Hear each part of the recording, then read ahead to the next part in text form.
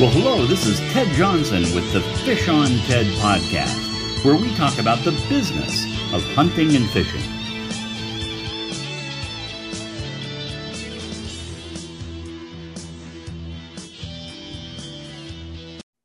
Well, hello, this is Ted Johnson with the Fish on Ted podcast. And today we have got a terrific guest. It's Dale Tripp with the Brandy Ellen Sport Fishing Charters in Massachusetts. And without stealing a lot of his thunder, I think I've got Dale on the line. Do I not? Are you there, Dale? Yes. Good morning, Ted. Well, good morning. I understand from just chatting with you a little bit earlier, it's still snowing in your part of the world. Yeah, not much. It's just kind of a dusting. Is that right? Well, yeah, we used to call it, this time of the year, we used to call it white poor man's fertilizer. I like it. I like it. Well, Dale, for our listeners out there, why don't you give us a little introduction of yourself and your background and a little bit about your business? Yes, born and raised in Vermont, next to the Canadian border. With my family and I moved to Massachusetts. I was in the 8th grade.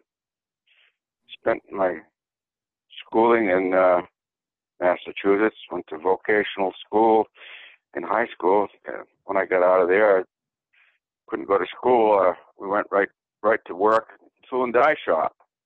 Oh, really? And I worked at I worked in a tool and die shop for quite a while, and then after that, I kind of got a little bit of a graduation, I guess you'd call it. I was a manufacturing engineer, Simplex time recorder for quite a few years, and a couple of other places. I was a design engineer. I did a little architectural designing in between there too, and then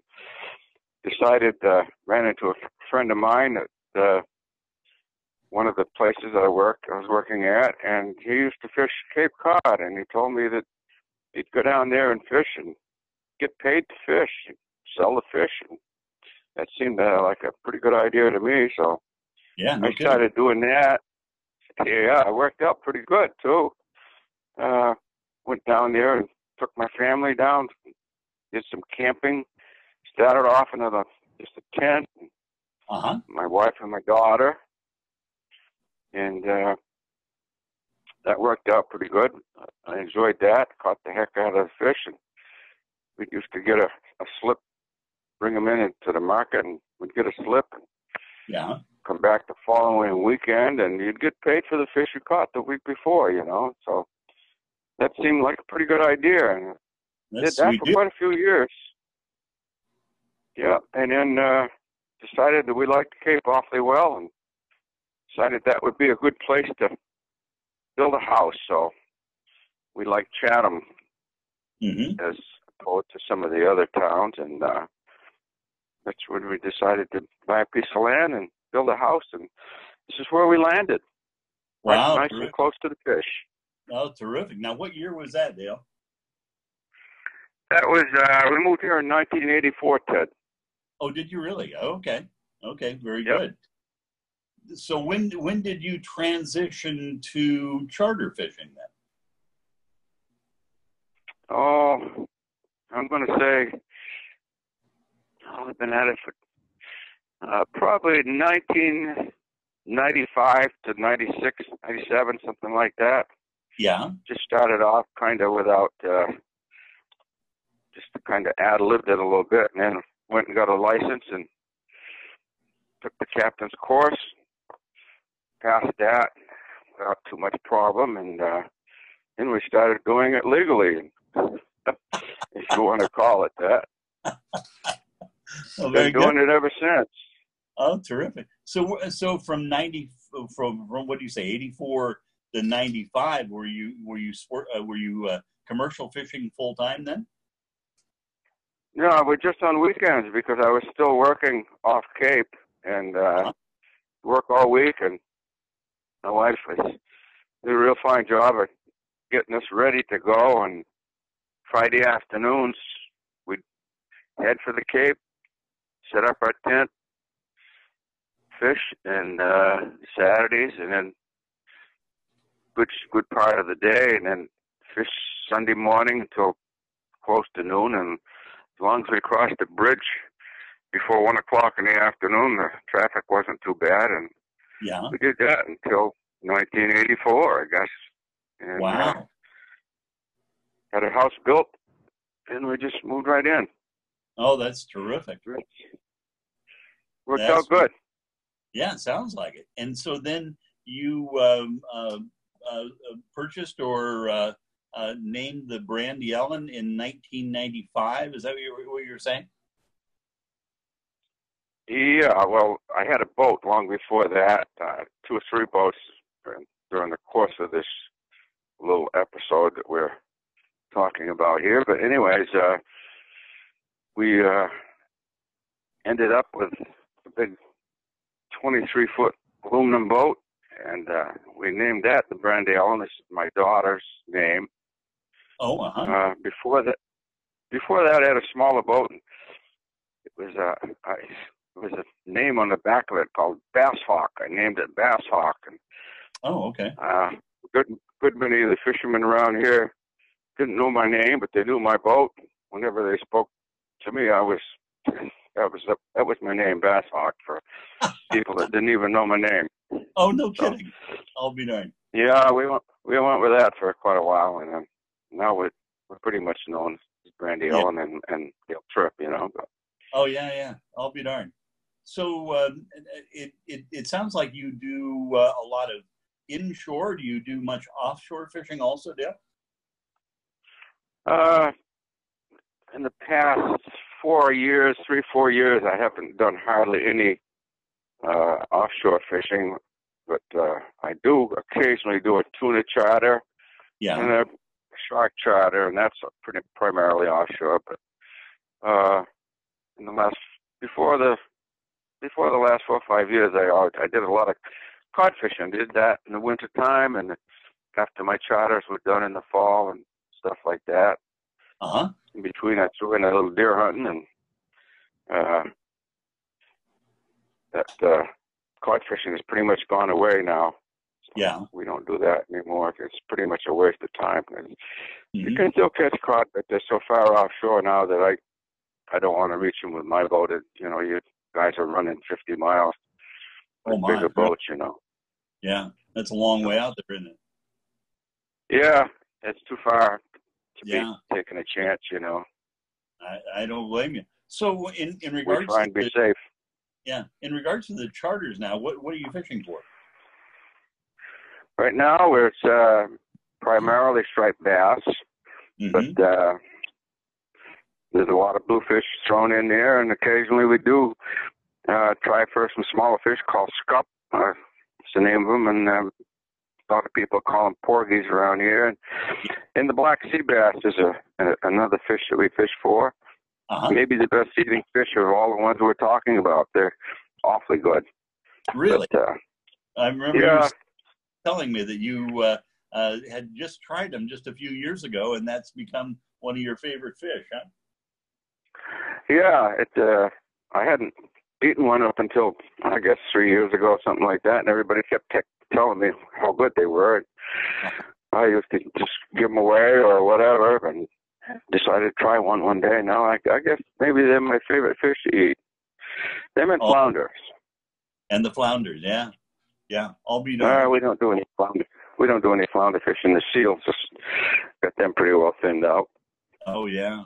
The seals are prevalent out there. So your background in striper fishing, I mean, you've not only fished for them on charters, but you also have entered and won a number of tournaments in your area, haven't you? Yeah, there used to be a tournament called the Canal Tournament. I guess it was called the Canal Tournament because the people who started it, I think, were primarily fishing out of the canal, but as it moved along after a couple of years, they decided that they would allow people to fish anywhere that they wanted to, and that even included other states. And at the time I first started entering it, it was probably 700 or 800 people in the tournament during 1 year, you know, and That's I was amazing. fortunate enough to win that once with a fish that weighed 48 pounds, striped bass, and then I missed a year, and then the following 4 years, I happened to win it again. So Really? it was fun and quite rewarding monetarily. I'll bet so. Well, and I'll bet it helped your bookings on your boat too, didn't it? Well, I think that people like to see that, you know, and it is on my website, and I think people are impressed by that. Absolutely, they are. You know, Dale, I know our audience is out there trying to do some math real quick in regards to you getting into the commercial fishing business in 1984 and then starting your charter business in 95. I think it would be appropriate to tell the audience how old you are. How old are you, Dale? Older than dirt, Ted. I'll be 82 this year. That is tremendous. People don't seem to believe that, but very fortunate to have good health and able to get around pretty darn good, and must be able to get around pretty good because I'm still climbing trees and doing whatever I want, you know, deer hunting and all that. Good for you, man. You misspoke a little bit on the 1984 thing. I did start fishing stripers down here in 73. That's when we really started. Got it. Yeah. Okay. Wow. And I fished that down here commercially for them until 1984. We moved here, and then we started fishing down here and working during the off season on pounding nails or in the machine trade. I was in the machine trade most of my life, so yeah, that was my background there. Wow, that's terrific, man. Congratulations on a great career, and you're not stopping yet, are you? No. It's people ask me on the charter occasionally that how much more are you going to do this, and I tell them, well, when it becomes work, I don't want it to become work. I want it to enjoy the people and have a good time out there, and when it becomes work and my body won't let me do it anymore, then we'll do something else. But there you go. Right now, it's fun. It's fun, and the people seem to enjoy it. Absolutely. Absolutely. So what have you? I mean, over the years that you've been fishing out of Massachusetts and Cape Cod, what are some of the changes that you've seen over the last 50 years? Well, like I said, we started fishing here in 1973, and of course I had a smaller boat, and I didn't have the experience to go other places. I only went where my friend started me off fishing, and that was right in Pleasant Bay, right in Chatham. So I only had a 14-foot boat, so I pretty much stayed in there. And that's when you could catch fish and legally keep them, and they were 16 inches. And we caught an awful lot of fish that were 16 plus, and you could sell them in the market then. Mm-hmm. And that worked out real good. And then when we graduated to another boat, a little bigger, of course. Every time you buy another boat, you have got to buy a bigger one, of course, because they all get small after a little while. And that allows you to get out different places. And you see, when the 70s ended, noticeably, the fishing got poorer because it was just, I don't know if it was cyclic or if we were catching too many of them or if it was a cycle that the fish get into, but it all depends who you ask, I guess. If you ask the biologists, they'll talk about different things, and different biologists talk about different things also, even among themselves, Yeah. But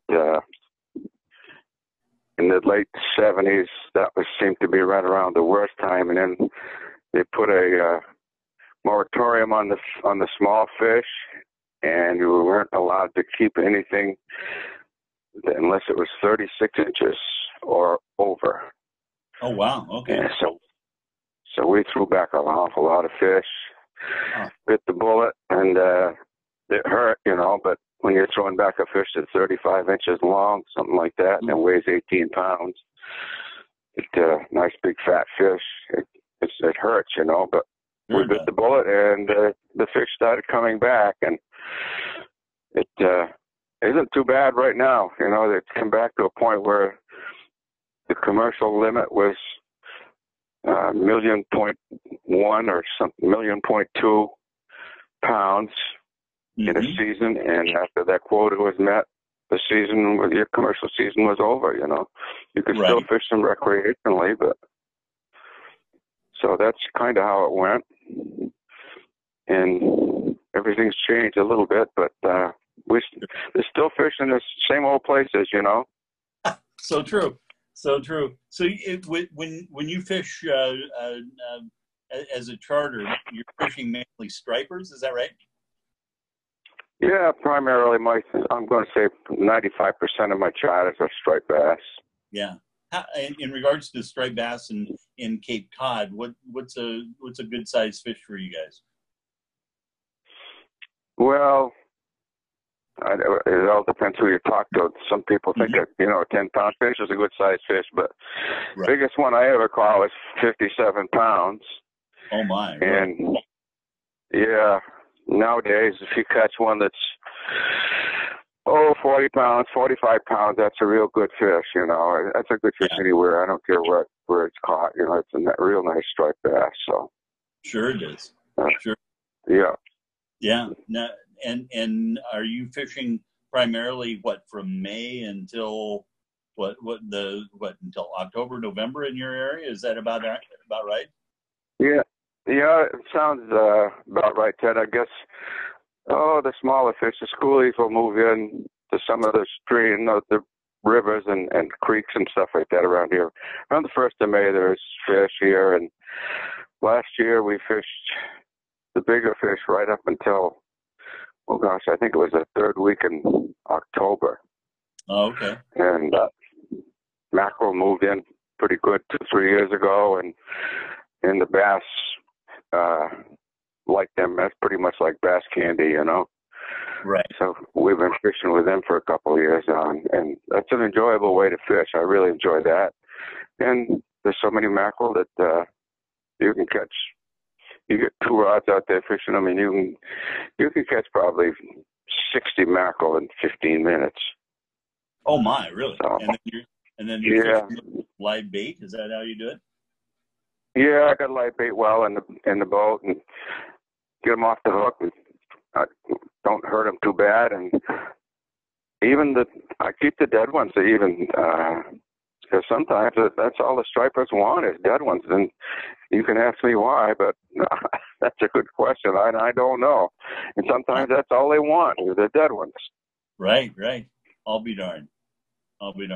So in regards to the type of people that you take out fishing, it sounds like that you fish. If you're fishing live bait and that sort of thing, you're fishing both experienced and novice fishermen that way, aren't you? Oh yeah, mostly novice.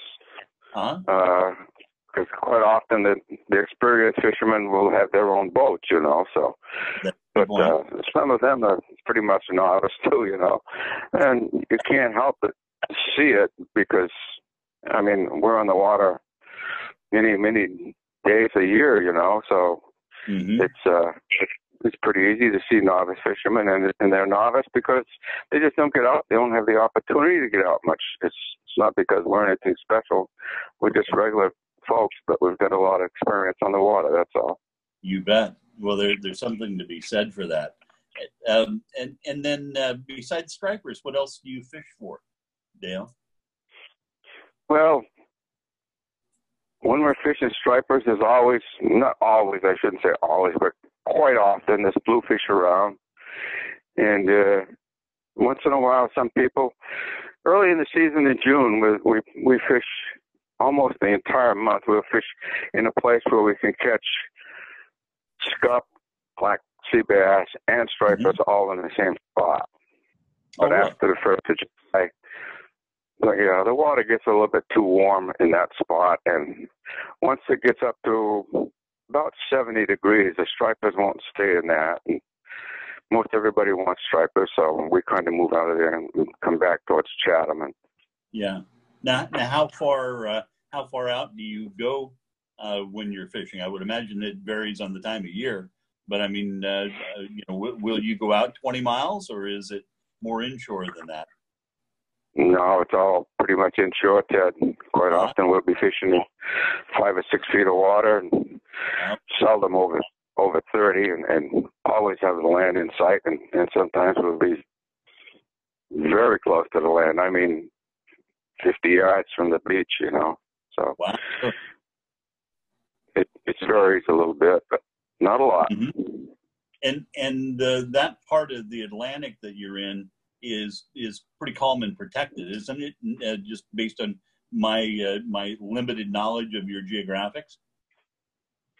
Yeah, that all depends on the wind direction, but that time of the year between May and October, we get an awful lot of southwest and westerly breezes, and it can blow pretty hard on the southwest wind, and I'll be in the lee somewhere, and we're protected in the lee, So anything southwest, westerly is good. Northeast is more dangerous, and we have to be more vigilant about that. Sure. And try not to get caught out there, And we don't get caught out there very often because we listen to the forecast, and you got to be aware of it, and because you got people on the boat that,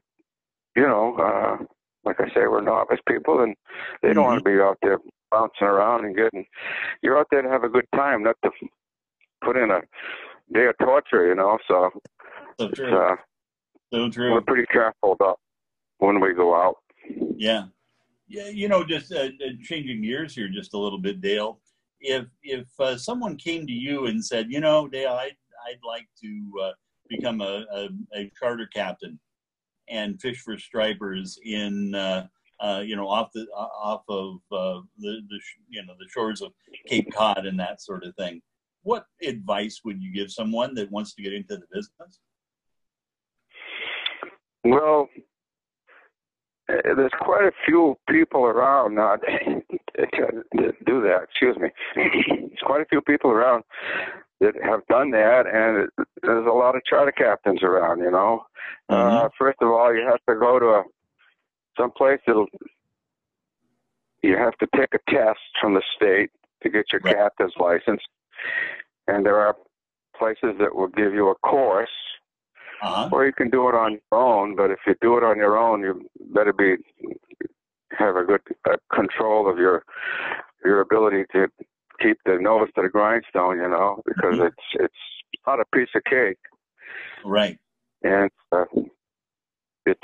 we thought it was worthwhile. I took a course, and you have to buy the books and the whole bit, Right. It's not a gimme.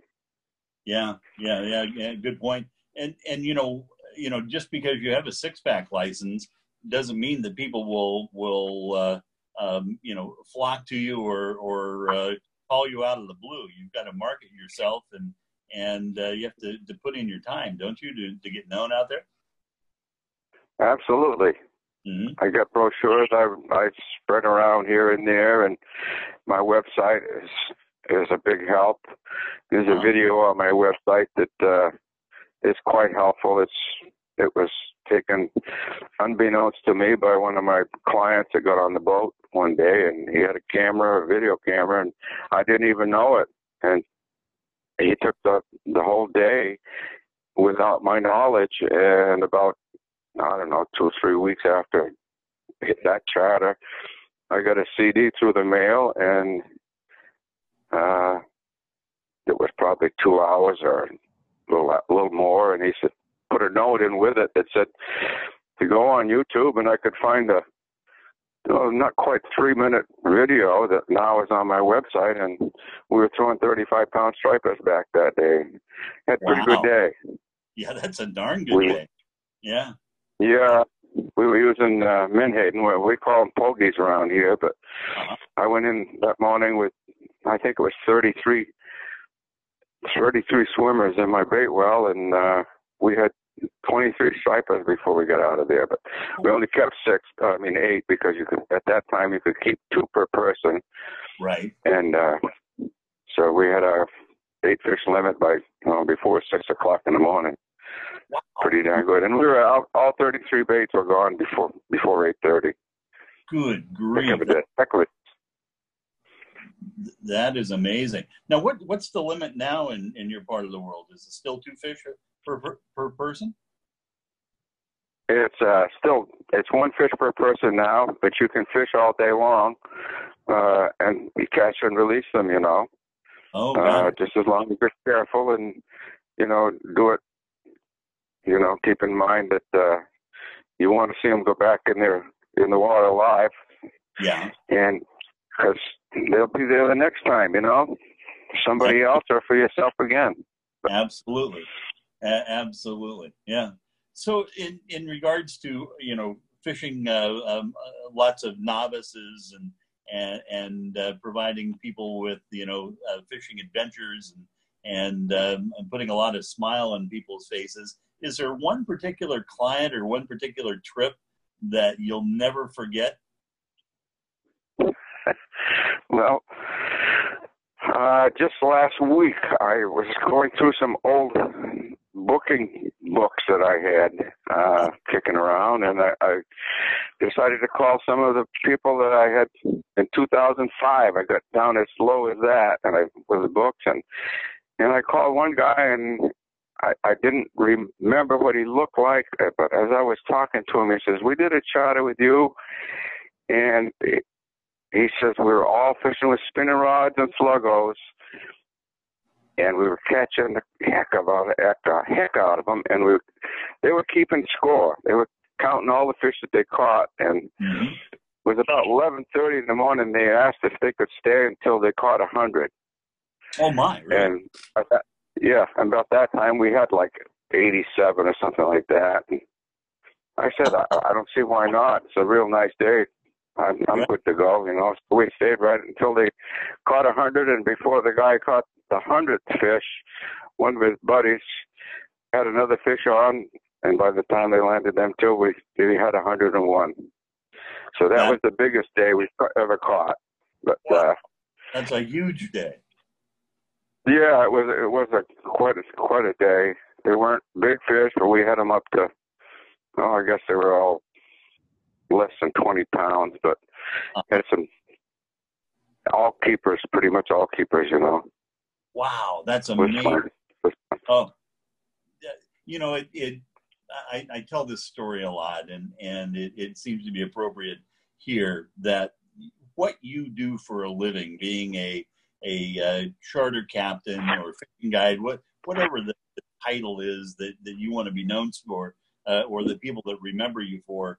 I mean, you do some really good work out there, because at the end of someone's life, they're not thinking a whole lot about the business deals that they put together, or the things that they did in regards to that sort of thing. They're thinking about the fishing trips, and those guys are thinking about that 100 fish day.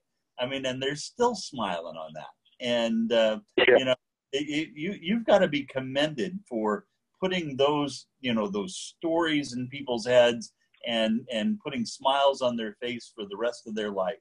I mean, that's amazing. It is gratifying, Ted. I'll tell you that. It's quite satisfying. I really like to see children and women, because they get so excited. And, they quite often I hear, "That's the biggest fish I ever caught in my life," blah, blah, blah, and things like that. It make you feel good, and it's quite fun. Yeah. So, Dale, and every once in a while, go ahead. No, go ahead. Every once in a while, you get a little extra charge of excitement, because was just last year in 2018. We hooked of course I don't fish for them because my gear is not heavy enough to fish for them to land them, but we hooked a Mako shark.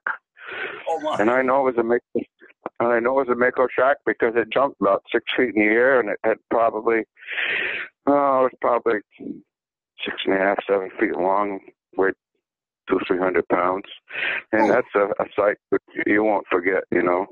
I'll bet not. Wow. Yeah. Wow, that's amazing. So Dale, over the years, who have you had any tackle manufacturers or boat manufacturers or other people that have influenced your career? Just some of the people that I've met when I was fishing. You know, when I first started fishing down here, a lot of those, one, Ray Burnell was his name.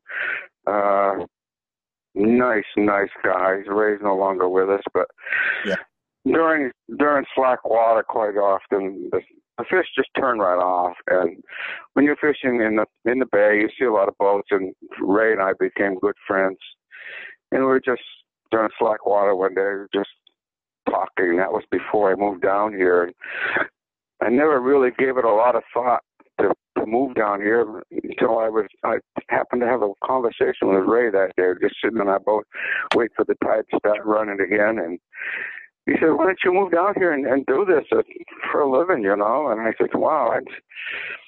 He said, "You're good enough to do it. Don't worry about it. You know, just do it." And that's what got me going, you know. And come home and told my wife that whole conversation, and she loved the Cape, and the kids liked it, and so that's pretty much how it got started to move down here. And he was a big influence, you know.